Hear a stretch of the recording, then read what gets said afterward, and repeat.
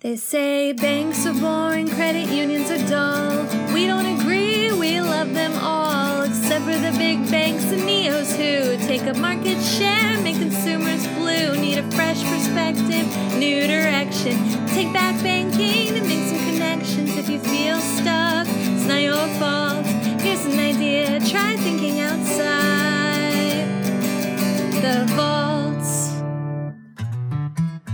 Hi, I'm Zach Garver, and you're listening to Thinking Outside the Vault. This is part 2 of a 2-part conversation with Patrick Dixon, Kasasa's Chief Research Analyst. In part 1, we talked about the challenges that community financial institutions are facing, how the competition is encroaching on their market share, and the idea that growing your institution is like planting a forest for the future. If you missed part 1, I highly recommend you go back and listen to it first. In part 2 that you're about to hear, we explore which types of consumers you should be seeking to attract, how your mindset affects your outcomes, and falling in love with the process. I hope you enjoy it.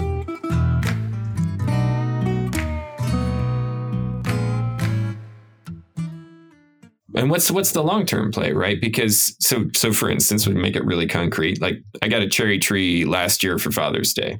I love cherries. I would love to be picking cherries off that cherry tree this year. It's not going to happen, I don't think. Like, I'm not counting on it. My goal is like, in maybe 2 years, something like that, I'm going to start to see some benefit from this thing. And it's, you know, in the meantime, like, it's a young tree. It's going to require care and attention.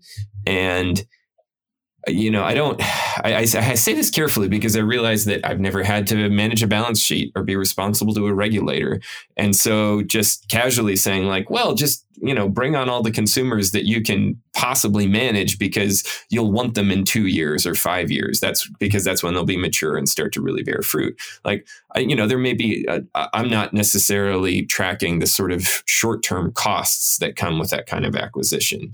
But I think I would love for your perspective on that. But from what I can see, like, the only way to have a tree in 20 years is to plant it right now, you know? And so that's, I don't know. I guess I give you a chance to respond to that. That's a completely valid concern. And it's the concern, which is, I don't think anyone's going to argue the importance of a core deposit relationship. If I was able to bring in Zach or Patrick as a consumer, that I'm going to have their checking account, and they like most people out there, they've got kids, they got 2 cars, they got a mortgage, these types of things. Like, everyone wants a crack at that business. Like, they want it, and in 5 years, of course, they want you in 5 years. But the question is, like, what do I do with them now?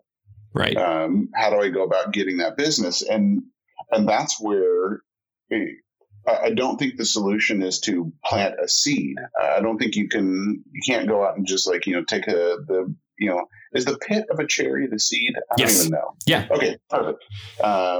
Let's say it's fertilized somehow, but you've got that cherry that, instead of putting it in your cocktail, you put it in the ground, and you're going to wait 5 years for a tree. That's too long for that. I understand how that would make someone go, well, I'm not going to do that. But thankfully, that's not the only way that you have to go about it, right? If you were going to start from scratch, certainly that would be one aspect of it. But there are ways out there for a community bank and credit union to go about, getting a sapling or getting a 15, 20 foot tree in an affordable way. Like, obviously, if you were to go out and buy like a 20-foot oak tree, like, I don't know, it's a lot. I mean, I think it's a fair really amount. Expensive, right? Like, and that's what they want, but that seems unattainable. But there are, in reality, ways to sort of skip the line in terms of being able to go after those types of consumers. And I think a lot of it, again, goes back to data and understanding and going after the right type of consumer. Tell me more about that. Because I would love when you say there are ways to skip the line, there are ways to not just plant seeds and wait a real long time. There's ways to, get into kind of some more mature relationships. and also not like spend all your money on customer acquisition. So give me a concrete example of what that looks like. If you can. I'll use one of our products. I'm not trying to like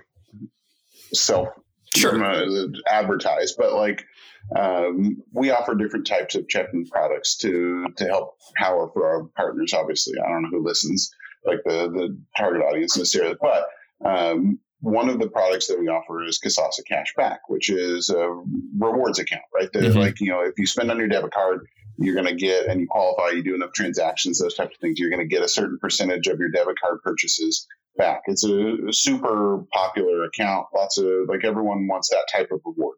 I spend a lot of money. I want some of that cash back. Great. That makes a lot of sense. But what makes that type of, like, that's kind of skipping the line. And it's not because you end up with an account that spends a lot on their debit card, which they do. Like, you're going to end up with consumers that are far more likely to activate their debit card and use it. Where you start to skip the line is in the sense of who that account is attractive to and what that consumer looks like. And that is a much younger individual.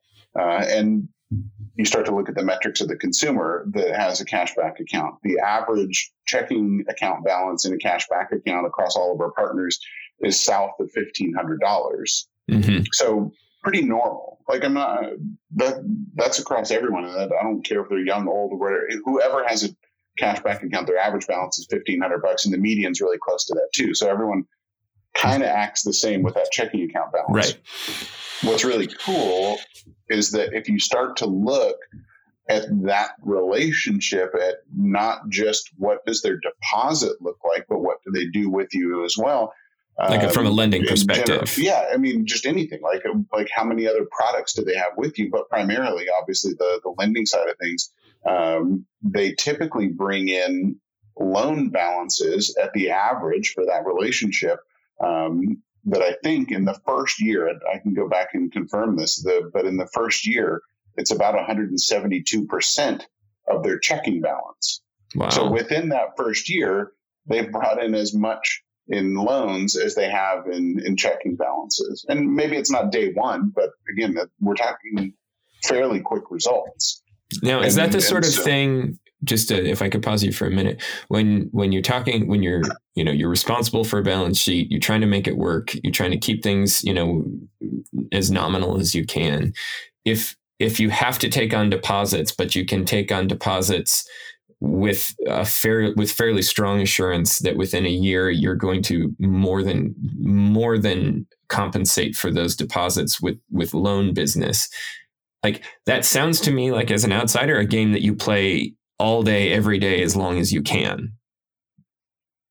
Yeah, it's definitely a play that you would run every day. It would be like having Shaq as your center, right? Like, I'm going to throw the ball to Shaq under the hoop, and he's either going to dunk it or he's going to get fouled, or he might get fouled as soon as he gets on the court. But either way, it's going to be helpful to me, and I'm going to continue to run that play because no one has anything that they can argue against it. Of course, like, take cashback, the Kasasa Cashback title off of it. If that was just the consumer profile and you got to pick out of a bag, you would be picking that consumer every single time.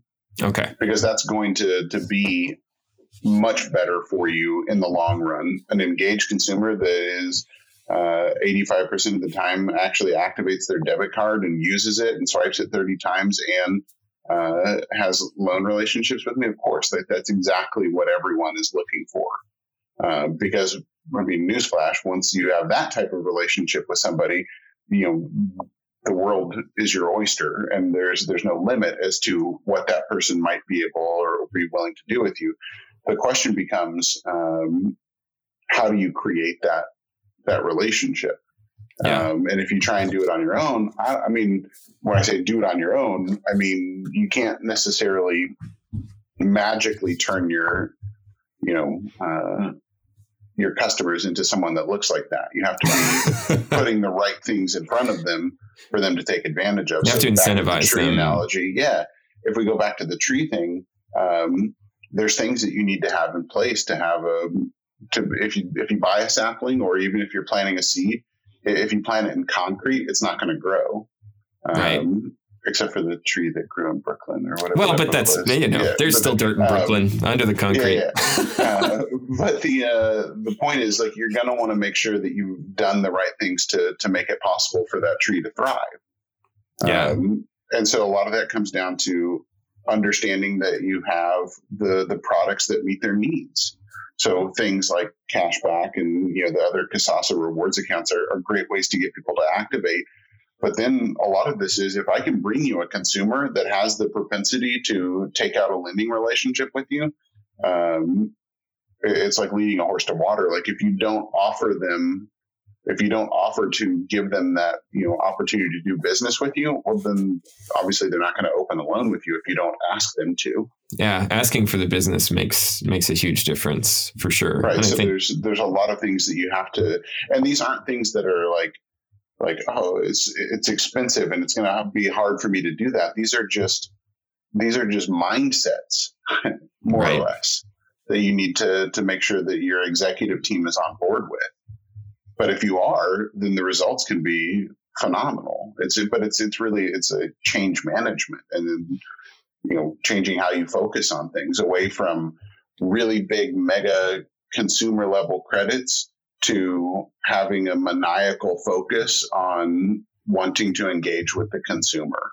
I think that's a great point. It kind of leads into my next question, which is, so let's say that I'm the CEO at a community financial institution, maybe on the smaller side, and I'm listening to this podcast, hearing about the importance of focusing on consumers and planning those relationships and cultivating them over time and all of that. But I look at my operation, I look at my balance sheet, and it just feels really far out of reach. What do you say to that person? How does that, what's the next step for someone who just feels like maybe they're never going to be able to participate or perform at the kind of level that we're saying that they need to in order to compete with the neobanks and the megas? Yeah, it's I guess what I would say to them is that despite how big it looks, the actual work that's required, the change in mentality, like everything you have that you're doing now, it's not like you have to restart and rebuild your bank or change your credit unions like, SEG or those types of things. Mm-hmm. It's really just utilizing the teams and tools that you have already in a slightly better way. And I guess to maybe like explain that a little bit further, like your staff is already having conversations with people, right? And they don't want to be seen as pushy. Mm-hmm. So they're not going to, they don't want to consider themselves salespeople. They're probably not making the ask. Right. And exactly. And so what we want to do is reframe the conversation away from being a salesperson to being someone who is there to help help Joe. Help me to need. The guy that's coming, the guy or gal that's coming in, like they have a concern. And frankly, a lot of times, put yourself in the shoes of a consumer, you don't necessarily want to ask, right? Because you don't want to seem, you don't want to be a bother and they don't want to be a bother. So no one does anything. Mm-hmm. And so if we can, just shift that that's one small example. But the other aspect of it is like, you have everything from a data perspective to be able to begin to understand your consumer, but you aren't necessarily looking at it and measuring to it and tracking towards it and making that the goal. But often when you start to measure for something or set that as an objective, you begin to achieve it. So a lot of that comes down to, again, it's just shifting a mindset more than it is having to reinvent the wheel. Right. But the best way to go about doing that often is to work with other people that have expertise in achieving those types of results. Yeah. I mean, it's one of the things we talked about too, is like you kind of falling in love with the process, right? Like you're not going to go out and run the marathon or, have a perfect golf game You know, if you haven't been putting in the work at the range, you know, if you haven't been training yourself on your putt or whatever that is. Totally. But and I think, you know, people look at that gap, right, and may think, well, I'm just not even going to do it. Like what we're doing is okay. I'm not so unhappy with the current situation that I need to make a big change. But it's not about really. I mean, there are changes to be made, but I love what you're saying, that you don't have to like break everything down and build from scratch. You can embrace the journey and think of it as a process and really embrace that. And that's how you get to the next step. You know, that's how you start to see those improvements and start. I think it's true. I don't read a whole lot of business books and those types of things, but I do. I'm a golfer, and I think I've shared this with you, but one of the things that I've been trying to do personally is lower my handicap and become more competitive in like events. And you mentioned love the process. I've been reading a lot of different books from Bob Rotella, who was a sports psychologist. I think he was probably more popular in like the 90s and 2000s. Worked with like Davis Love and all these people that are, you know, famous golfers or whatever. But he won't tell you how to swing. Like that's not what he does.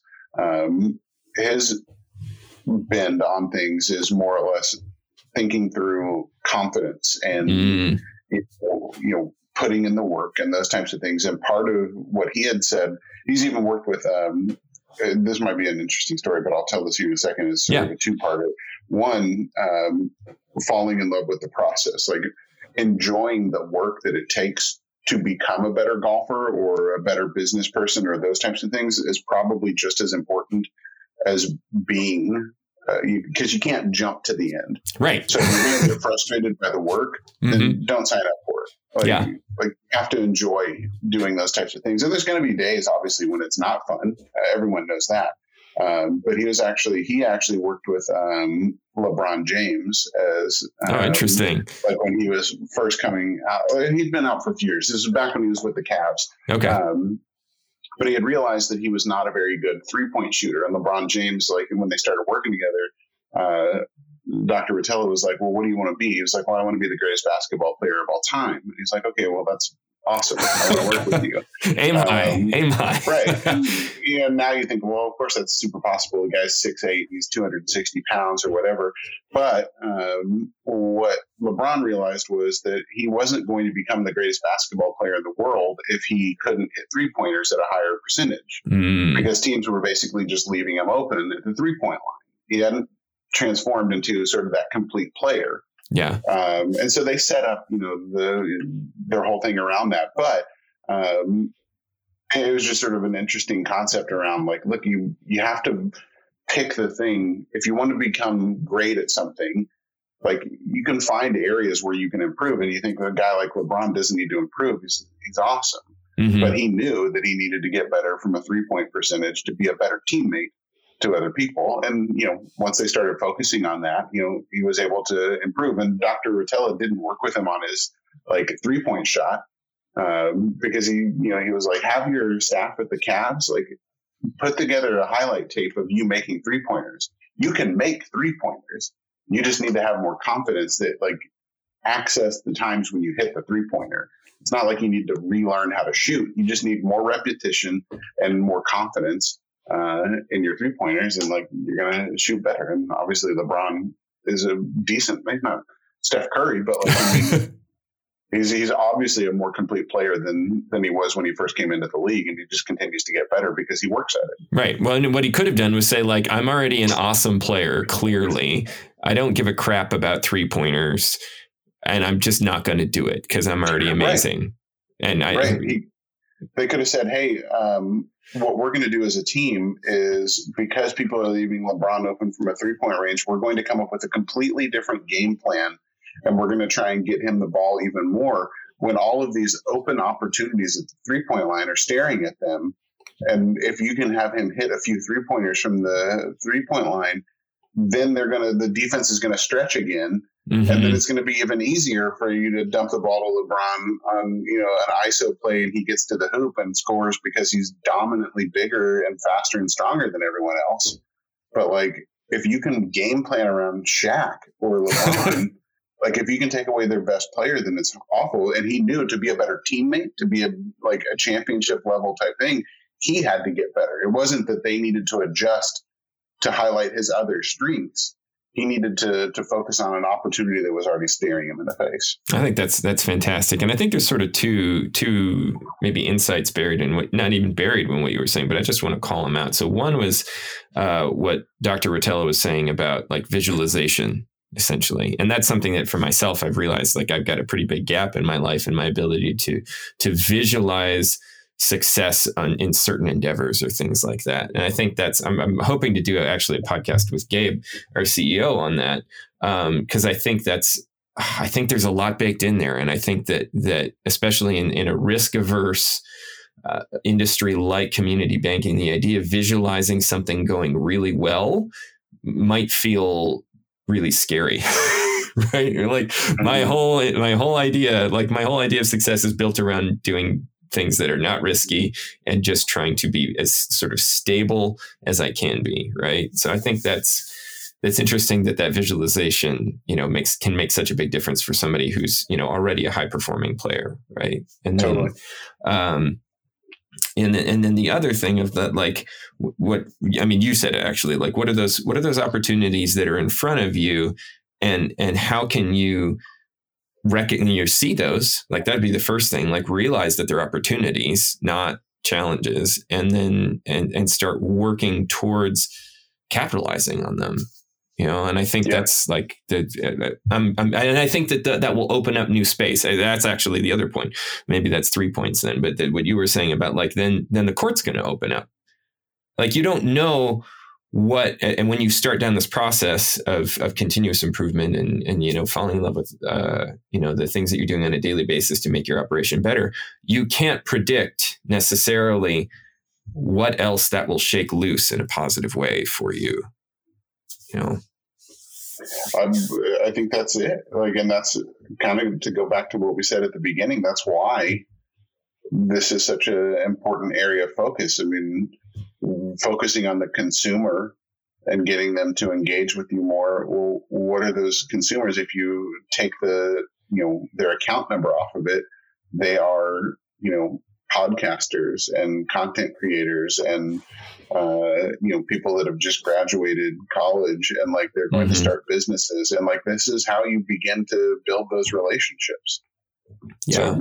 So, you can do it the old school way and hope that they come in and want to shake your hand and those types of things, or you can more than meet them in the middle and begin to make it your life's goal, right? To be as good of a partner as you can with them, right? And I think I appreciate you opening the door to that kind of the old way of doing it, but I think it would be remiss of me to not say like the community financial institutions that we see charging ahead and seeing really big gains and performing better than their peers are leaving the old way of doing it behind at some level and realizing that they have to adopt they have to come more than halfway to the consumer. They have to start asking for that business. They have to start making some of these changes if they are really serious about being around in another 100 years.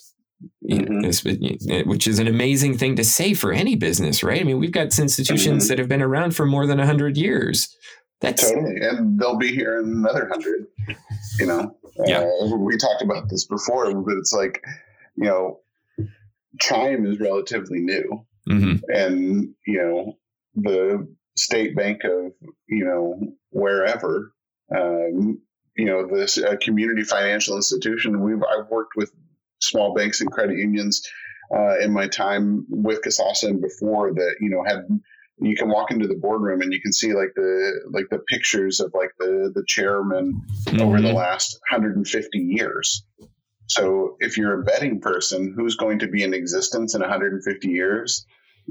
this bank that has solid financials, that like the people live in that town and this is their family bank, or it's owned by a lot of people that live in and around the area now, or Chime, who is likely to sell off to someone else at some point.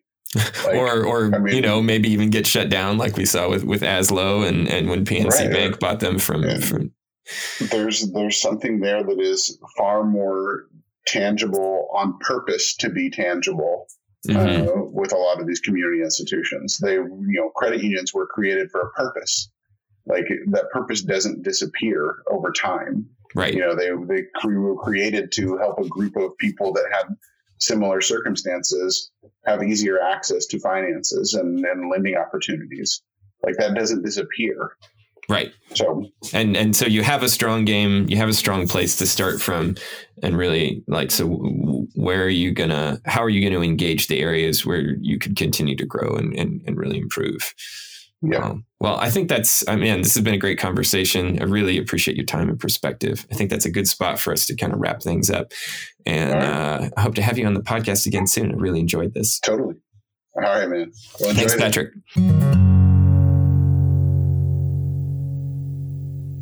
By renewing your focus on providing consumers with great products and service, you can plant seeds for the orchards that will sustain your operation for years to come. And even if you're feeling a little behind the curve, there's hope. There are strategies that you can adopt and partners who can help you turn weaknesses into strengths. You may not find any overnight solutions, but that's not the type of change you should be looking for anyway. If you make it your mission to meet consumers where they are and earn their loyalty by listening to their feedback, you will be amazed at the transformation. Johnny Appleseed walked across Pennsylvania, Ohio, and Indiana practically barefoot. Seems like an insurmountable task, but I think we can all agree that it started with one simple step forward. Thanks again for listening to Thinking Outside the Vault, a podcast produced and distributed by Kasasa. Our theme song was written by Victoria Kerr. If you enjoyed this episode, please consider subscribing to our podcast in Apple Podcasts, Google Play, or Stitcher, and leaving a review. This helps other listeners to discover us. You can also send your comments and feedback to social@kasasa.com.